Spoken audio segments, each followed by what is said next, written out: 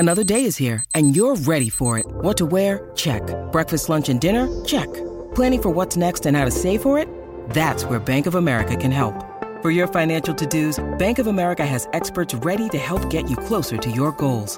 Get started at one of our local financial centers or 24/7 in our mobile banking app. Find a location near you at bankofamerica.com/talktous. What would you like the power to do? Mobile banking requires downloading the app and is only available for select devices. Message and data rates may apply. Bank of America N.A., member FDIC. When you need mealtime inspiration, it's worth shopping Kroger, where you'll find over 30,000 mouth-watering choices that excite your inner foodie. And no matter what tasty choice you make, you'll enjoy our everyday low prices, plus extra ways to save, like digital coupons worth over $600 each week. You can also save up to $1 off per gallon at the pump with fuel points. More savings and more inspiring flavors make shopping Kroger worth it every time. Kroger, fresh for everyone. Fuel restrictions apply.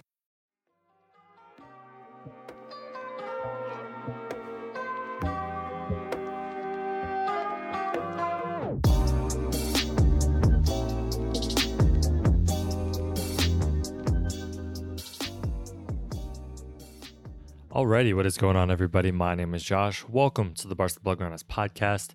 Hope everyone had a good week. Hope everyone enjoyed the lovely opening match between Barcelona and Sociedad, with Barcelona winning 4-2. We will chat a bit about that match later on in the podcast. First off, let's just get to the business end of things. So wage cuts, right? Piqué, of course. Lovely Gerard Piqué, as everyone was super happy about. Congratulations to him for a lovely PR move and for taking less money.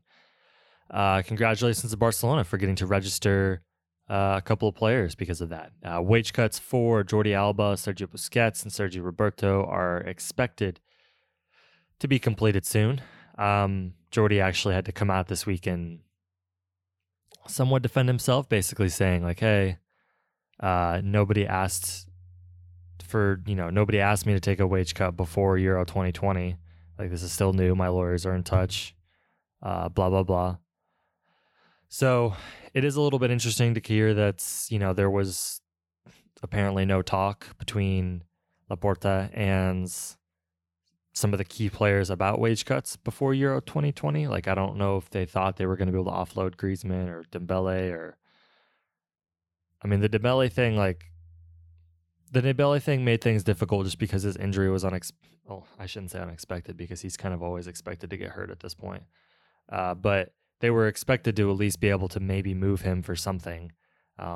Although I don't think you could make the case that a solid excuse for not talking to the players who would need to take wage cuts about taking wage cuts is that you thought you would be able to sell Dembele for a lot of money. That doesn't make much sense. So I'm not really sure why Jordi wasn't chatted with before Euro 2020. I guess maybe that'd be kind of a buzzkill. Maybe Laporta just wanted to be a good guy, Jordi was trying to go win Euro 2020 with Spain. Maybe he's like, I just don't want to burden him with asking him to take a pay cut. I don't know. There's also reports that Barcelona are continuing down the roster and that Philippe Coutinho and Antoine Griezmann are potentially next in line for Barcelona pay cuts. Listen, I don't know if Antoine Griezmann's going to take a pay cut. He did release a nice little statement, or he did say, he's proud and happy to have reached the figure of 100 appearances for Barcelona, which is just shocking to me. I want to keep helping the team both on and off the pitch, he said, in attack and in defense. I enjoy being at Barcelona. Griezmann's not taking a pay cut. I wouldn't blame him either. Honestly, everyone shouldn't necessarily take a pay cut if your employer asks you to. Although they might fire you if not, but they're not going to fire Antoine Griezmann because nobody wants him for the money that Barcelona want. So we'll see. Everyone's getting a pay cut at Barcelona. They're still trying to get rid of players, though. There's still the Miralem Pjanic, Samuel Umtiti, and even Braithwaite. There's still reports, even though after he looked great again in a match and Barcelona need attacking players. So why he continually gets thrown into things is beyond me, but it's beyond the points. Pjanic's transfer to Juventus is reportedly on standby. Basically, Juventus is in like a mini Barcelona situation wherein they have to get rid of Aaron Ramsey, who is the 4th highest paid Juventus player. I didn't know this. He earns about $7 million annually. And if they're going to get Pjanic back, they want Aaron Ramsey gone. Pjanic would be willing to take a pay cut, apparently, to go back to Juventus because he's not going to get any playing time in Barcelona.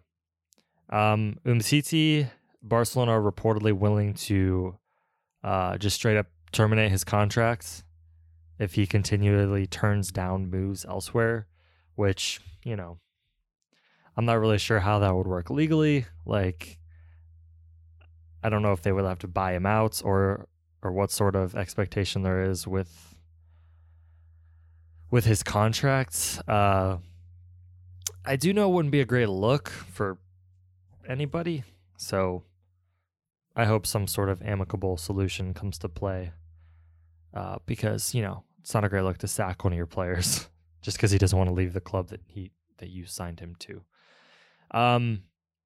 Last bit of news, Sergio Aguero. There's some reports out of Spain about how unhappy he is.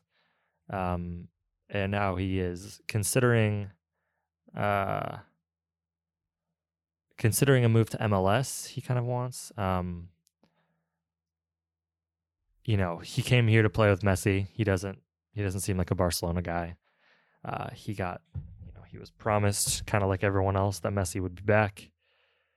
And Messi is not back. So that's the first time I said Messi's name in this podcast. What are we, 5.5 minutes in? That has to be a record. Anyways, so, you know, one could hardly blame Aguero. Maybe he can go to Inter Miami and team up with Higuain, make a nice little South American pair. And yeah, it's just, who would have thought the Sergio Aguero transfer wasn't going to pay off for everybody. Yeah, that's all the news I got. So let's get into the Barcelona match. So Barcelona 4, Sociedad 2. It's important to remember, kind of in the framing of this match, that they were without, you know, Ter Stegen, Ansu Fati, Dembele, and Aguero. Piqué, lovely Piqué, has scored his 50th goal for Barcelona. I think he is the second Barcelona defender to get over that number, with Ronald Koeman being top, I believe. Memphis Depay and Braithwaite both looked amazing. Listen, so the Depay transfer I so far have been wrong about. Like, I thought he would be a good player, but I wasn't. I guess I didn't rate him as highly as like Ronald Koeman did. And so far he's been unbelievable. Like, he's been a star. And I didn't think he had that.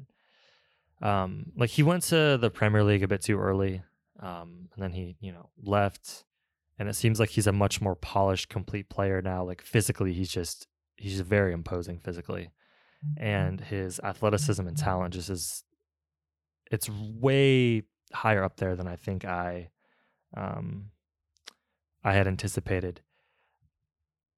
Braithwaite is another guy that, like, I feel like I've been talking about how solid Braithwaite is and why Barcelona shouldn't get rid of him for the last 12 months. And he's just going to continually get thrown into transfer rumors. Maybe that's just because he's one of the few Barcelona players that actually make the amount of money that they're probably worth, and that makes him desirable to other people. Like, they don't have to overpay for him just because Barcelona overpaid for him. Because, like, the number they got him at isn't, you know, it's not Philippe Coutinho, Griezmann, Dembele numbers. It's a Braithwaite number, and he's really good. I would hate to see him leave. You know, there's not a ton to take away from this match, in my opinion, like, tactically, just because, like, Barcelona are more talented than Sociedad. I do think the whole, you know, getting a dominating win like this and your first match without Messi, your first league match without Messi, in front of your home fans. Like, I think I'm understating the importance of that and what that does for the team morale, what that does for Koeman, what that does for leaders on the team. But it's also, I don't know how to read too much into this in terms of their talent. I think in terms of the vibe of the club, the energy of the club, it's all positive, which is a great thing. We'll see how positive it is once Messi makes his debut and scores 6 goals with PSG against crap Ligue 1 competition. Let's actually see when Messi's making his debut. Lionel Messi. Why'd I spell debug? Debut. He's expected to make his debut on the 29th. That's kind of okay, there's a report about that. So we have another 10 days before we have to watch Messi reunited with Neymar.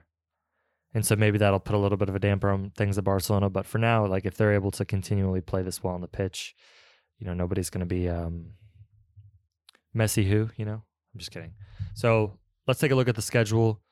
This weekend, they play Bilbao on Saturday, 4 p.m. Eastern time. That is an away match. And then they play a week from then as Getafe. So some good matches coming up, all positive so far. Got nothing bad to say. Hope you enjoyed listening to the podcast. Enjoy the matches this weekend, everybody. It's just lovely to have football back, considering we only had it gone for like a couple weeks after the Euros and after Olympic football. So everyone, enjoy the matches. Subscribe to the podcast if you are not subscribed, and I will talk to you next time. Thanks.